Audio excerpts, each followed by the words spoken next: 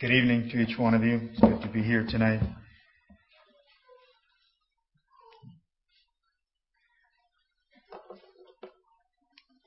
The topic for tonight, the title of the message is Walking Humbly. It's part of our Walking Together series. It has to do with the relationship that we can enjoy as we have a good estimate of ourselves and of those that we walk with. And of course it involves our honor not only of God but of each other. We walk together. God made us like that. God has placed us in families and churches and other social settings. It's a good thing. Sometimes we walk alone. It may not be by choice. Sometimes it's good to be alone. Sometimes it's because we have had a struggle with a relationship that we walk alone. Some relationship that has been damaged in some way. Someone in our family maybe, or someone else that we've had a struggle with. And that's where it becomes a sad thing when we walk alone, is when that walking alone is because of a broken relationship. Do you want to live like that? Is the question I would have. Most of you would say no. Are you happy like that? No. Many relationships can be repaired if we follow the steps outlined in Scripture. In some extreme circumstances, and we run into those occasionally, the relationship cannot be repaired. And we just have to make sure we're clear in that relationship. There are some horrendous relationships today that are just very, very sad. And we just have to make sure that we're clear and have done all that we can to repair them. And we're clear before God. Yes, last night we mentioned that relationships are the most important thing in life, more than anything else. More than your job, more than your bank account, more even than your health. And we looked at the great commandment out of Mark chapter 12 that says, "Thou shalt love the Lord thy God with all thy heart, with all thy soul, with all thy mind, and with all thy strength." This is the first commandment. The second is like, namely this, "Thou shalt love thy neighbor as thyself." There is none other commandment greater than these. I'm here to tell you that humility as a character trait makes walking together so much better. And the key is that our focus as a humble person is not on ourselves, but on God first and our brother or sister, or the one we are in a relationship with. That is the key to walking humbly, is a focus not on ourselves. Pride is all about focusing on ourselves. How can we please the one we're walking with? Our focus is that way, we're going to have a good walk. There is almost nobody that doesn't enjoy being served, being loved, being cared for. And as we walk together, we can please God and those around us. We don't have to try to lift ourselves up. There is something about exaltation of self that destroys relationships. There is maybe, I don't know if I can absolutely say that, but there is almost no greater hindrance to a good relationship than pride. Pride where we exalt ourselves in some way that we shouldn't be doing. And our values get all mixed up. Max Lucado tells a story about some prowlers that broke into a department store recently. And these prowlers were unusual in that they were not there to steal anything. They were there just to pull a prank. And what they did, these people broke into this department store and they switched price tags. They just went all around and just switched the tags. This must have happened a while back. Mostly that would be kind of hard to do anymore. But they took a price tag off of a $395 camera and stuck it on a box of stationery. The sticker on a $5.95 book was put on an outboard motor. They repriced a lot of things in the store that night. What was even more ridiculous was that nobody realized what had happened until 4 hours after the store was opened.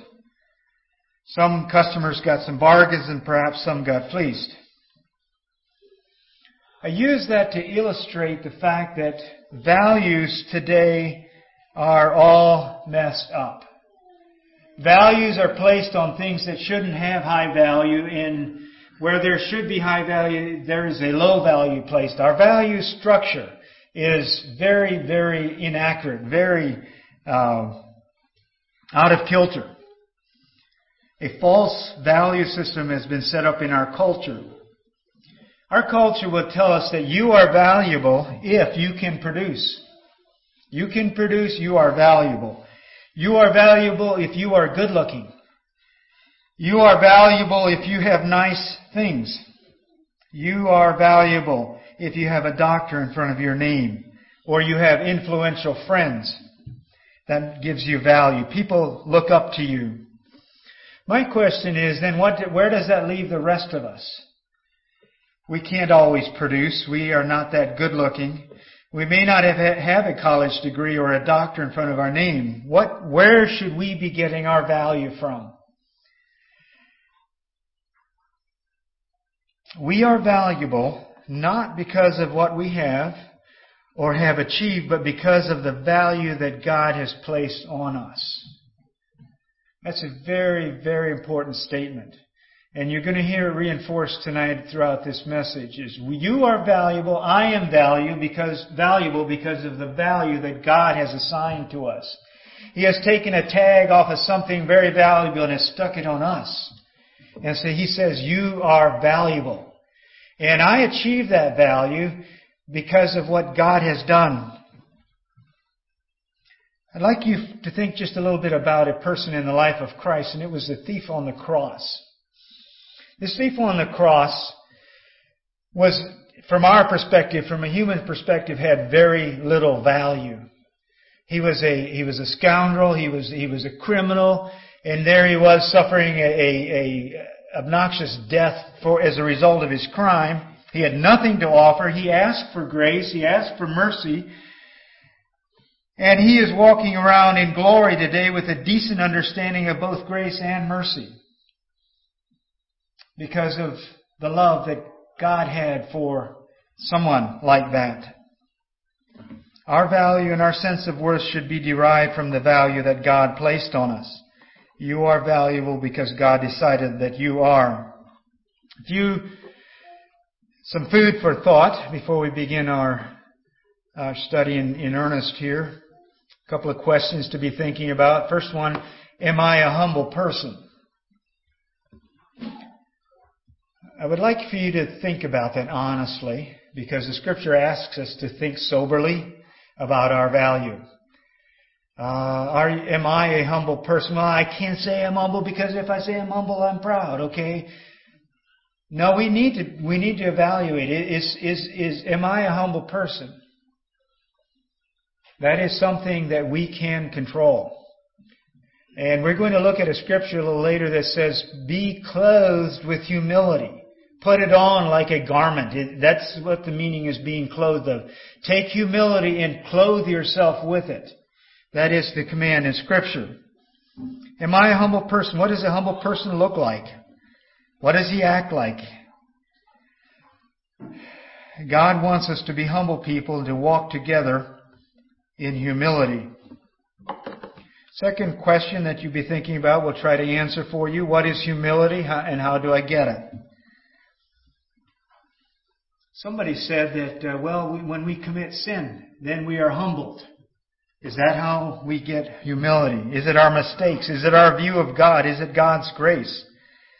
Is it the Holy Spirit that gives us humility? The third question, how important is a healthy self-image in our relationships? That's a kind of a dirty word in some circles, this self-image, this self-evaluation. But a healthy self-image is very important. I'll answer that right away in our relationships. Fourth question, what role does humility play in my relationships? or the lack of humility. Question number 5. Will humility come automatically as we mature in our relationships?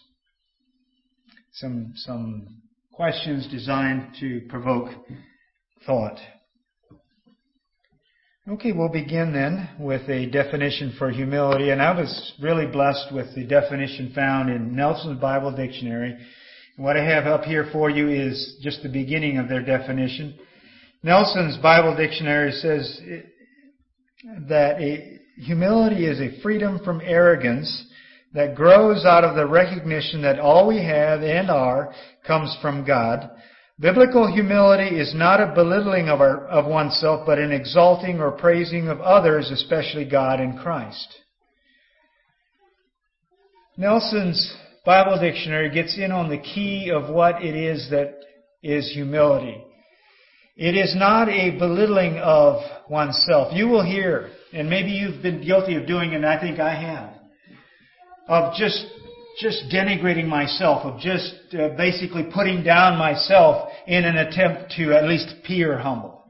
I'm just no good at this, or I can't, I'm terrible, whoever I am, and I'm just belittling myself. I've missed the whole point of humility. Humility is not that. Humility is not belittling myself.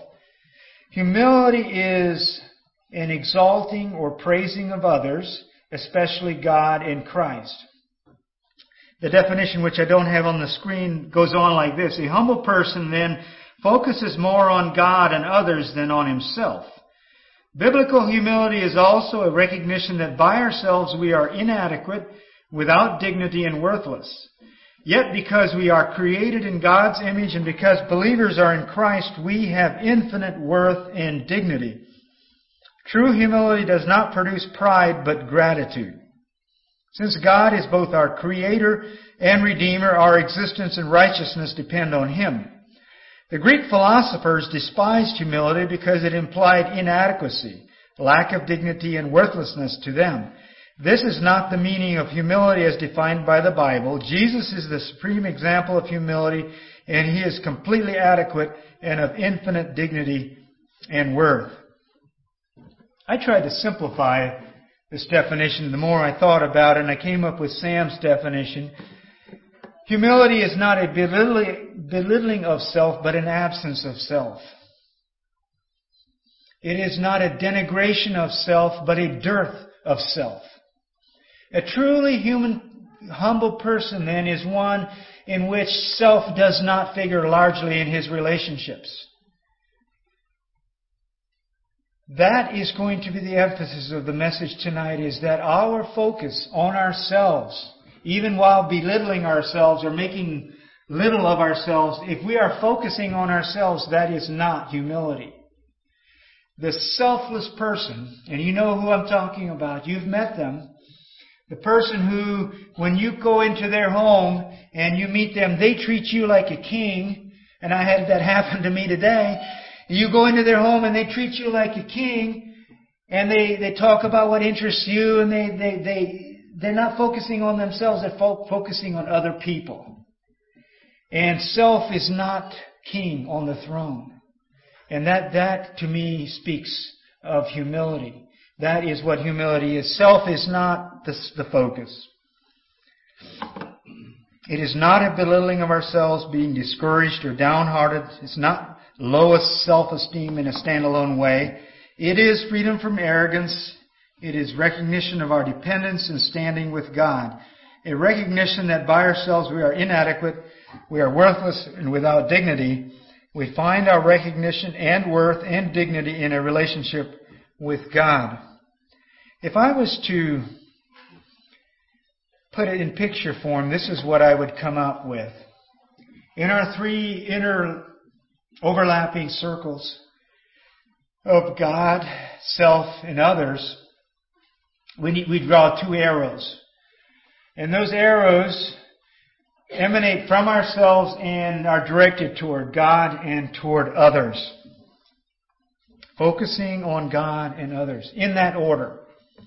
Focusing on God and others. Focusing on God and others. Our conversation. Focusing on God and others. Focusing away from myself.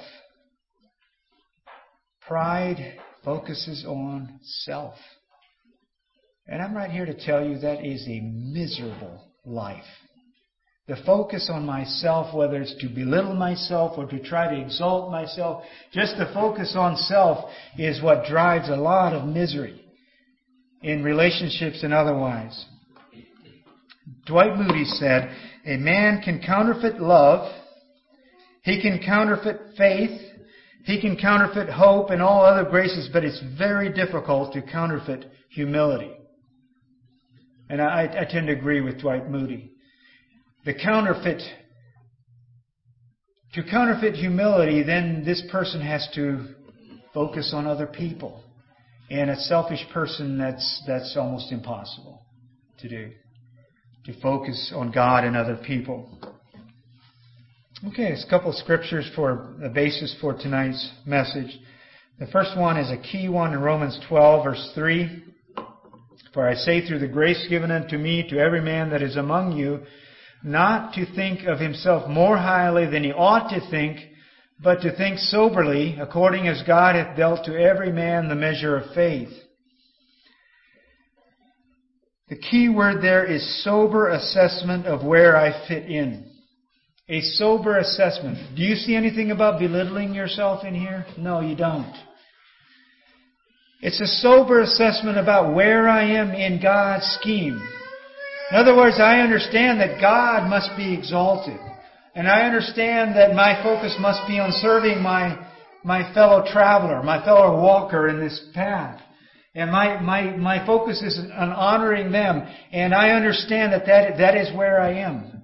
And I have made a sober assessment that this is where I am. I make the assessment that what I have that is of value is from God.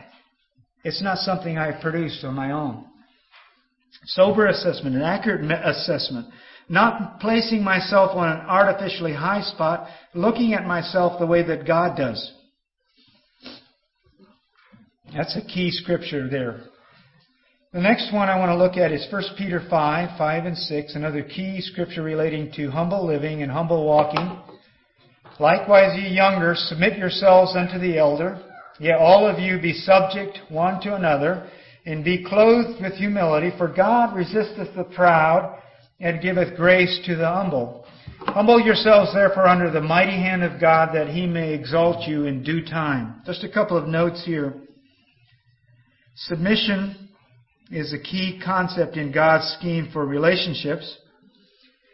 And Peter here outlines that we are to be subject one to another, which means we place higher value on those around us than we do on ourselves. Being subject, if you were to take that term on through it, it has to do with an authority structure. A monarch, perhaps, or something where you are their subject. You are under their. You honor them as being in control. All of you be subject one to another, and be clothed with humility. Can you put on humility? Yes, you can put on humility. It can be developed in your experience. It can be developed. It is a command, in fact, to put on humility. And that, I'm here to say just in short form, is a focus thing. Putting on humility is a focus thing. Don't focus on yourself. You catch yourself focusing on yourself, and you're all saying, I, me, I, me, I, me, I, me, I have this and that, I, me. And if your conversation is just I, me, and we, and you've got a problem. Your focus is wrong. And we need to focus on God first, and then also on our fellow traveler. God resists the proud and gives grace to the humble. How many of you need grace in your life from God? How many of you need grace? We need God's grace so much. How are we going to get God's grace? By humbling ourselves. being clothed with humility. He will give grace to us, is His promise here. If you are proud, God puts up His hand in your path. And you can't win against God. I'll just tell you right up front. I can't win. When He blocks my path, He says, whoop, you're not going any further. I don't want that. That is an impossible situation. So there's the promise. God resisteth the proud and gives grace to the humble. We need to submit to His mighty hand. Okay, some key concepts of humility. Thank you. Humility is the following. Humility is, number one, by design.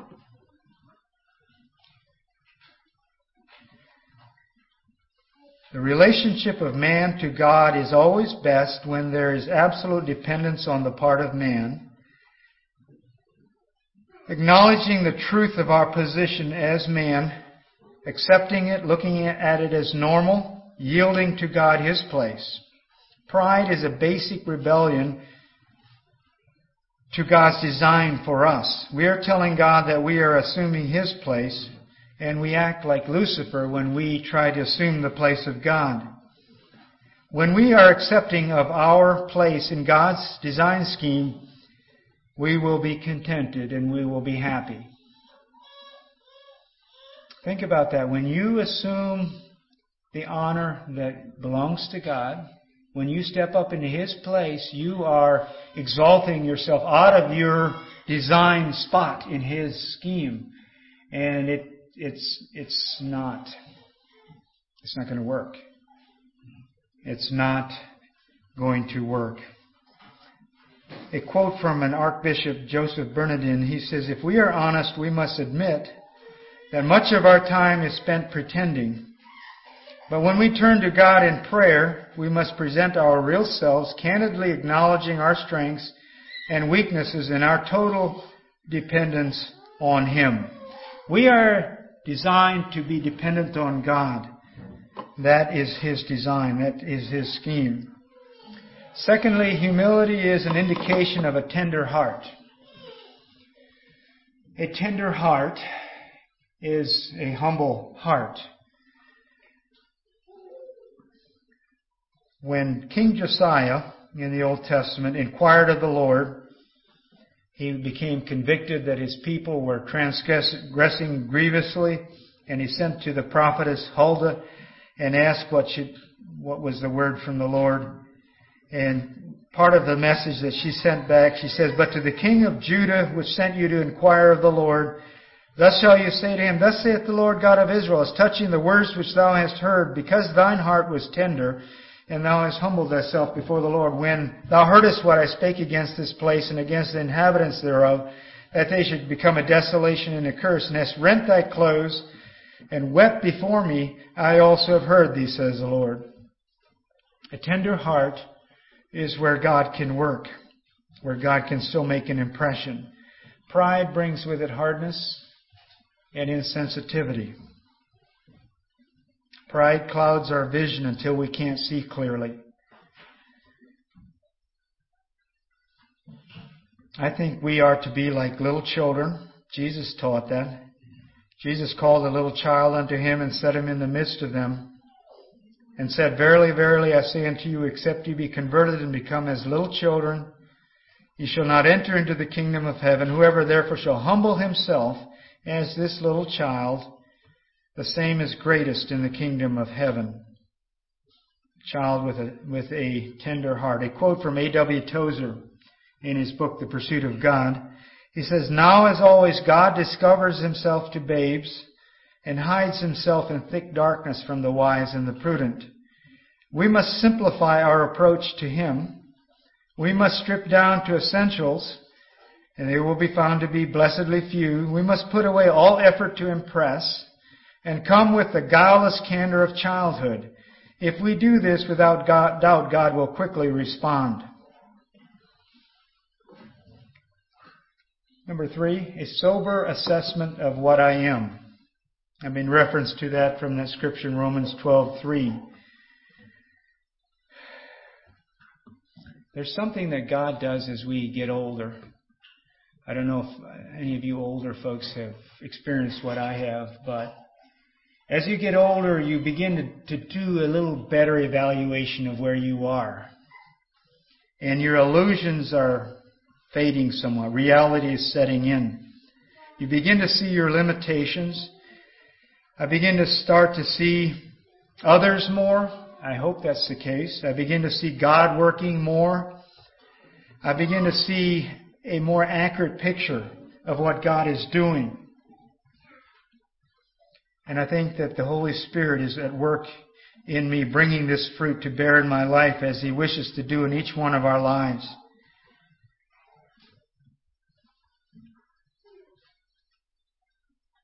There was this Canadian photographer.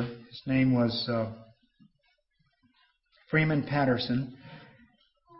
He was, I guess, a good photographer, and he discovered how to take pictures well. He learned to see the subject matter. He learned to look out at, focus on the scene that he was photographing. And he says the following: letting go of the self is an essential precondition to real seeing. When you let go of yourself, you abandon any preconceptions about the subject matter which might cramp you into photographing in a certain predetermined way. When you let go, new conceptions arise from your direct experience of the subject matter, and new ideas and feelings will guide you as you make pictures. In the spiritual life, just as in photography, being preoccupied with self is the greatest barrier to seeing. But when we get past it, we catch glimpses of extraordinary beauty. Number 4, humility is realizing that I am dispensable. You all know what dispensable means, right?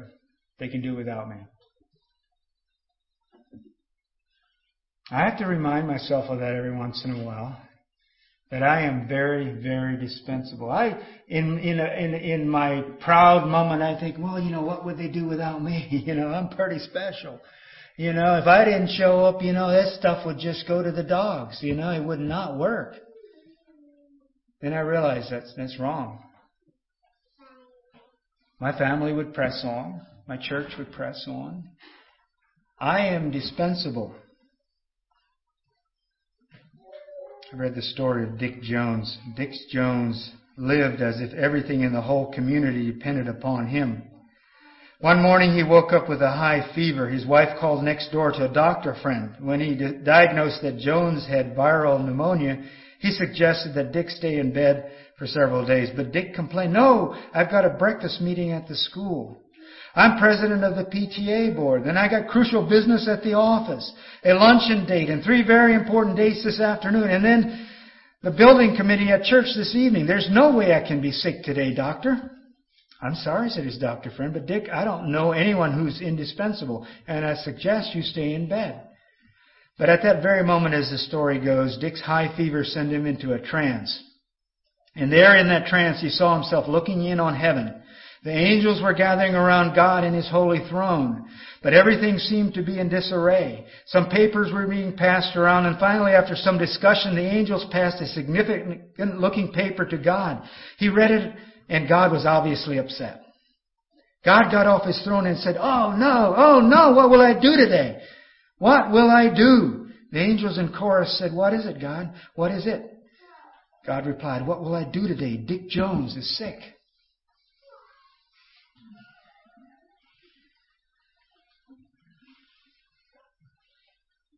You're dispensable. I don't even hate to tell you that.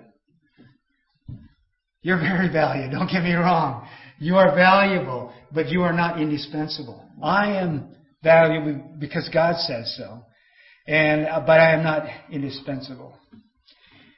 A couple of you older folks may remember this. You probably don't, but I remember an old folk song back in the late 60s, probably. They were singing this song. And I can't sing it like they did back then, but it was the Flower Children, probably.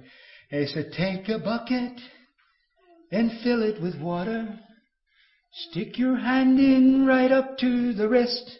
Now draw it out quickly and you'll find just a measure of how you'll be missed.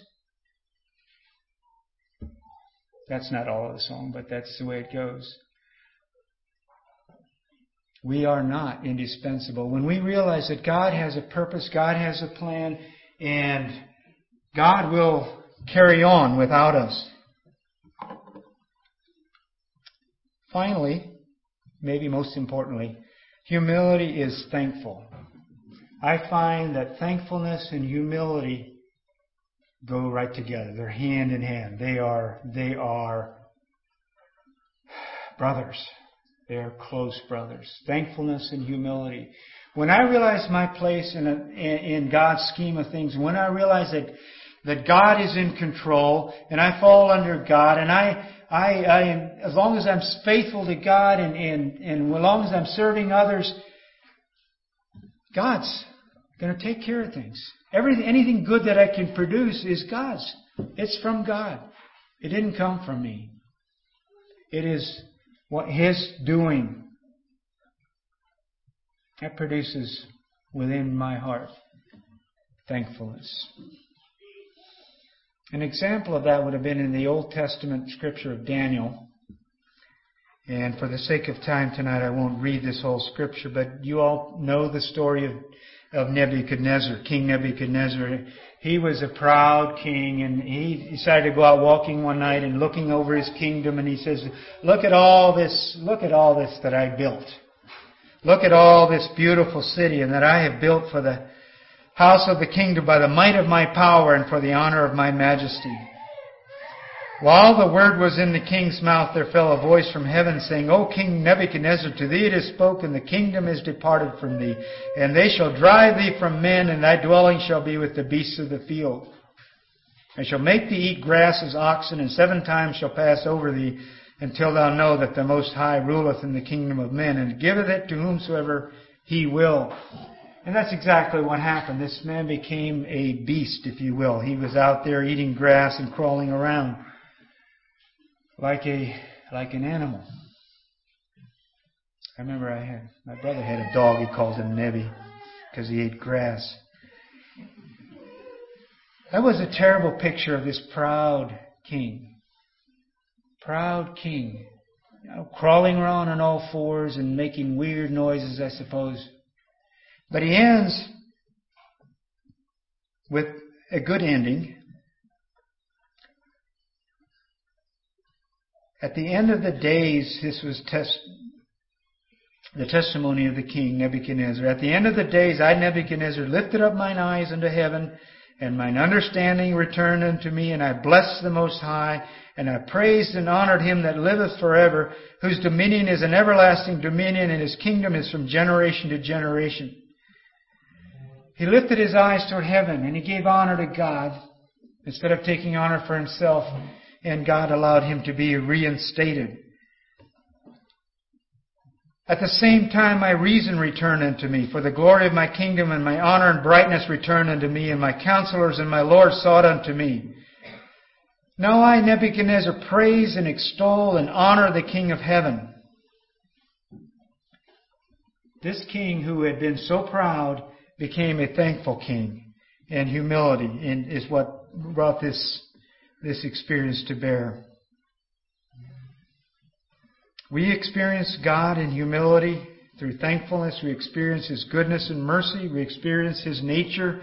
We experience His care, and gratefulness wells up in our hearts. Okay, practical part of walking humbly. What does it mean in relationships to walk humbly? What is it like to walk humbly? Scripture says to walk humbly with your God, and also commands us in other scriptures to walk in humility toward others. He has showed thee, O man, Micah 6:8, what is good and what doth the Lord require of thee, but to do justly and to love mercy and to walk humbly with God. The first observation about walking humbly is that it Humility makes us different. One of the reasons you as a Christian are different from the worldly person around you is because of humility.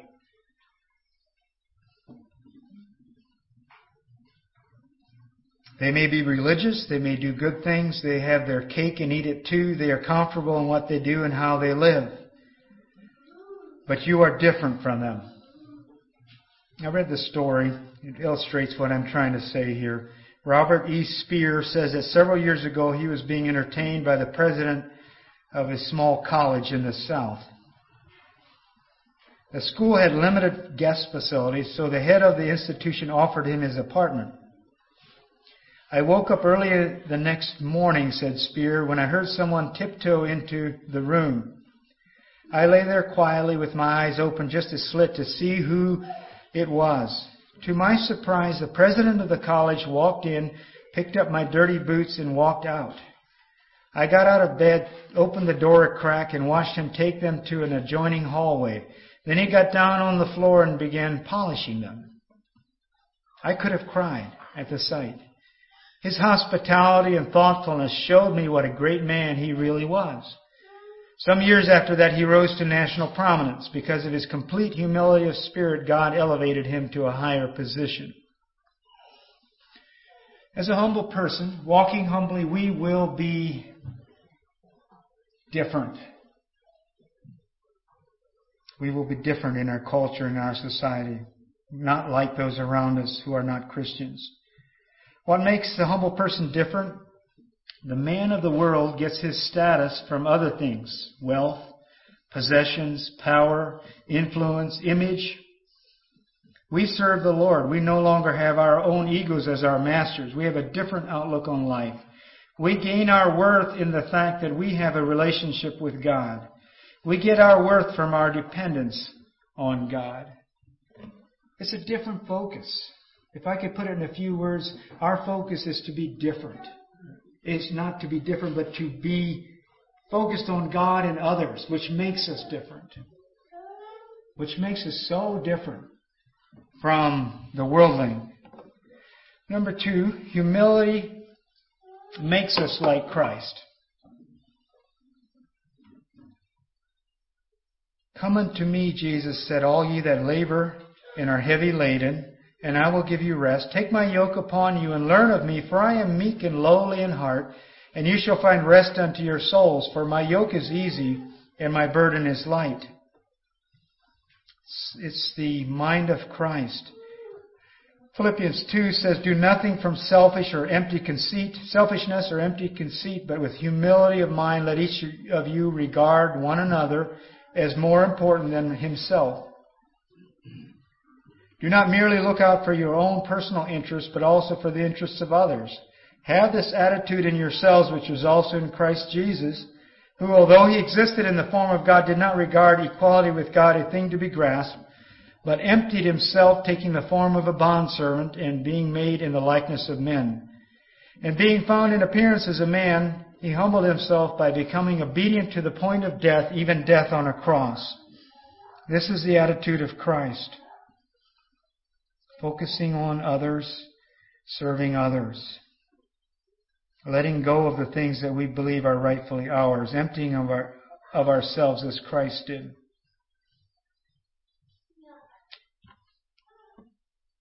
He was willing to do that. A quote from a Joseph Bailey in his book, Psalms of My Life. King Jesus, why did you choose a lowly donkey to carry you to ride in your parade? Have you no friend who owned a horse, a royal mount with spirit for a king to ride? Why choose a donkey, small, unassuming beast of burden, trained to plow, not carry kings? King Jesus, why did you choose me, a lowly, unimportant person, to bear you in my world today? I'm poor and unimportant, trained to work, not carry kings, let alone the King of Kings, and yet you've chosen me to carry you in triumph in this world's parade. King Jesus, keep me small, so that all may see how great you are. Keep me humble, so that all may say, blessed is he who comes in the name of the Lord, not what a great donkey he rides. We're the donkey. Christ is being portrayed to the world. Third practical aspect of walking humbly. Humility chooses to honor others. A humble person will bestow honor on others.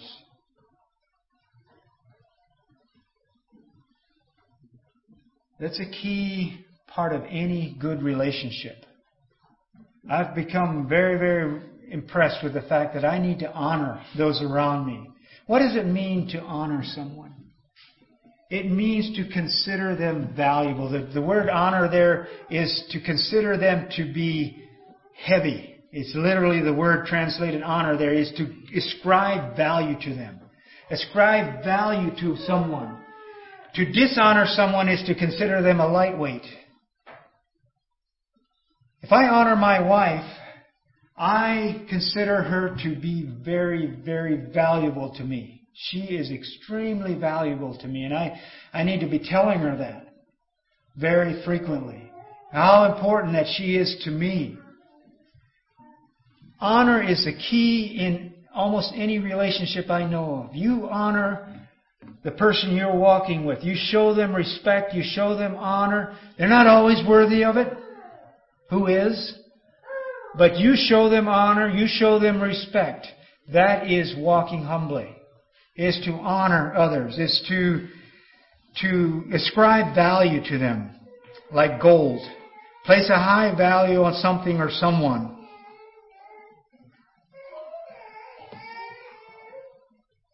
Your priority list needs to include God as number one.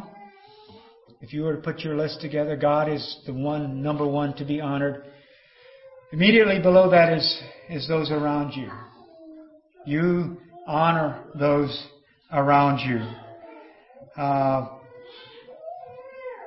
It works in relationships from marriage to the job that you're on. Show that boss that you're working for. He may not be honorable per se, but show him honor nevertheless. Show him respect. Show him honor. It's a godly way. It's the godly way to walk. It's the way to be humble. Don't show dishonor. He is your boss. You honor him. She is your wife. You honor her. He is your husband. You honor him. You show them honor. How do you show them honor? You consider them very, very valuable. You show them that they are gold in your eyes, not that they are worthless. And that is the principle of honor. Honor is a choice. It may come as a surprise to you. I can choose to honor or I can choose to dishonor. I could walk in this room this evening in church and I can show honor to someone or I can show dishonor or disrespect. Part of this humility business and walking in humility is to honor others, to show them high regard because of the command to honor all men.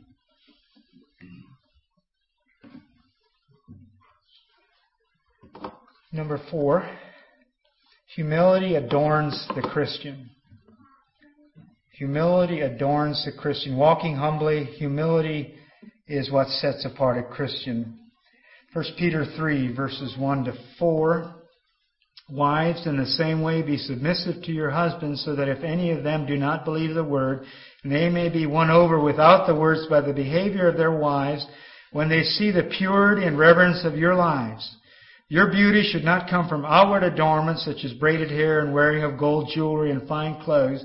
Instead, it should be that your inner self, the unfading beauty of a gentle and quiet spirit, which is of great worth in God's sight. Titus 2, verse 9. Exhort servants to be obedient unto their own masters, and to please them well in all things, not answering again, not purloining, but showing all good fidelity, that they may adorn the doctrine of God our Savior in all things.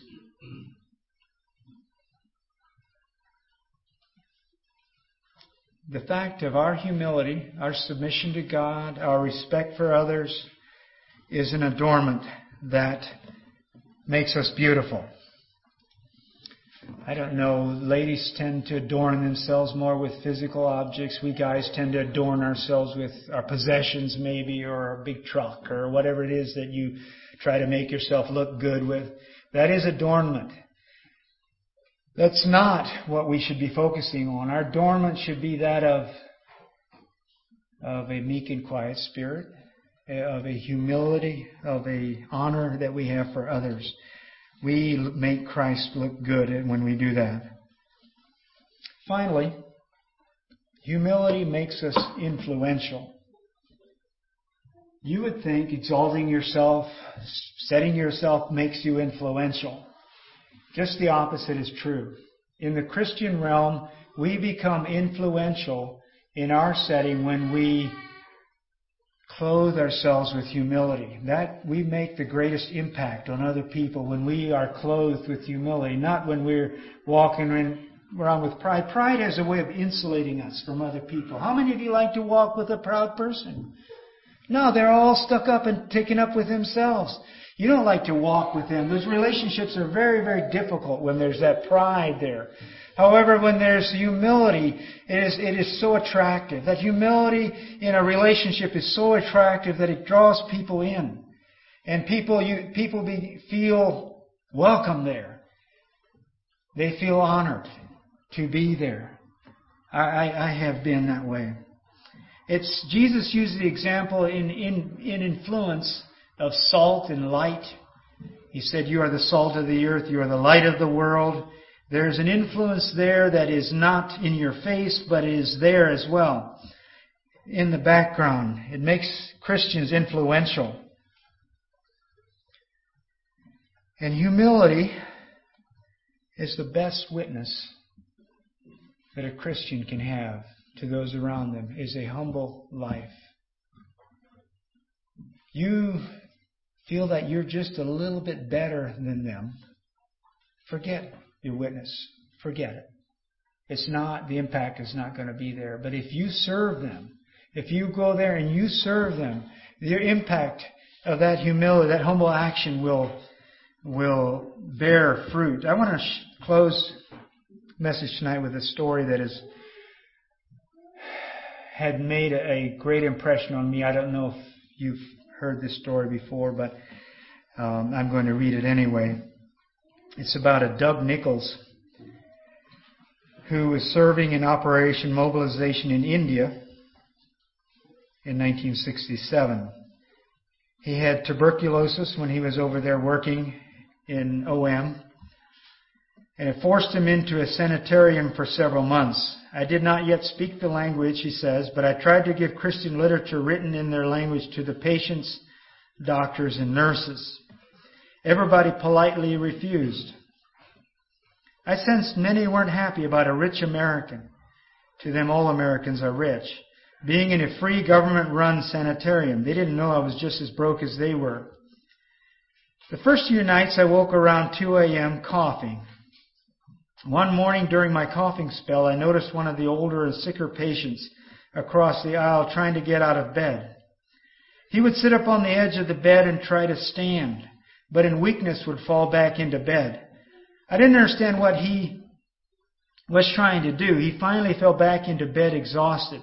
I heard him crying softly. The next morning I realized what the man had been trying to do. He had been trying to get up and walk to the bathroom. The stench in our ward was awful. Other patients yelled insults at the man. Angry nurses moved him roughly from side to side as they cleaned up the mess. One nurse even slapped him. The old man curled up into a ball and wept. The next night I again woke up coughing. I noticed the man across the aisle sit up and again try to stand. Like the night before, he fell back, whimpering. I don't like bad smells, and I didn't want to become involved. But I got out of bed and went over to him. When I touched his shoulder, his eyes opened wide with fear. I smiled, put my arms under him, and picked him up. He was very light due to old age and advanced TB. I carried him to the washroom, which was just a filthy small room with a hole in the floor. I stood behind him with my arms under his armpits as he took care of himself. After he finished, I picked him up, carried him back to his bed. As I laid him down, he kissed me on the cheek, smiled, and said something I couldn't understand. The next morning, Another patient woke me and handed me a steaming cup of tea. He motioned with his hands that he wanted a tract. And as the sun rose, other patients approached and indicated they also wanted the booklets I had tried to distribute before. Throughout the day, nurses, interns, and doctors asked for literature. Weeks later, an evangelist who spoke the language visited me, and as he talked to others, he discovered that several had put their trust in Christ as Savior as a result of reading the literature. What did it take to reach these people with the gospel? It wasn't health, the ability to speak their language, or a persuasive talk. I simply helped an old man take a trip to the bathroom. Humility makes us influential. It portrays the character of Christ. We walk together.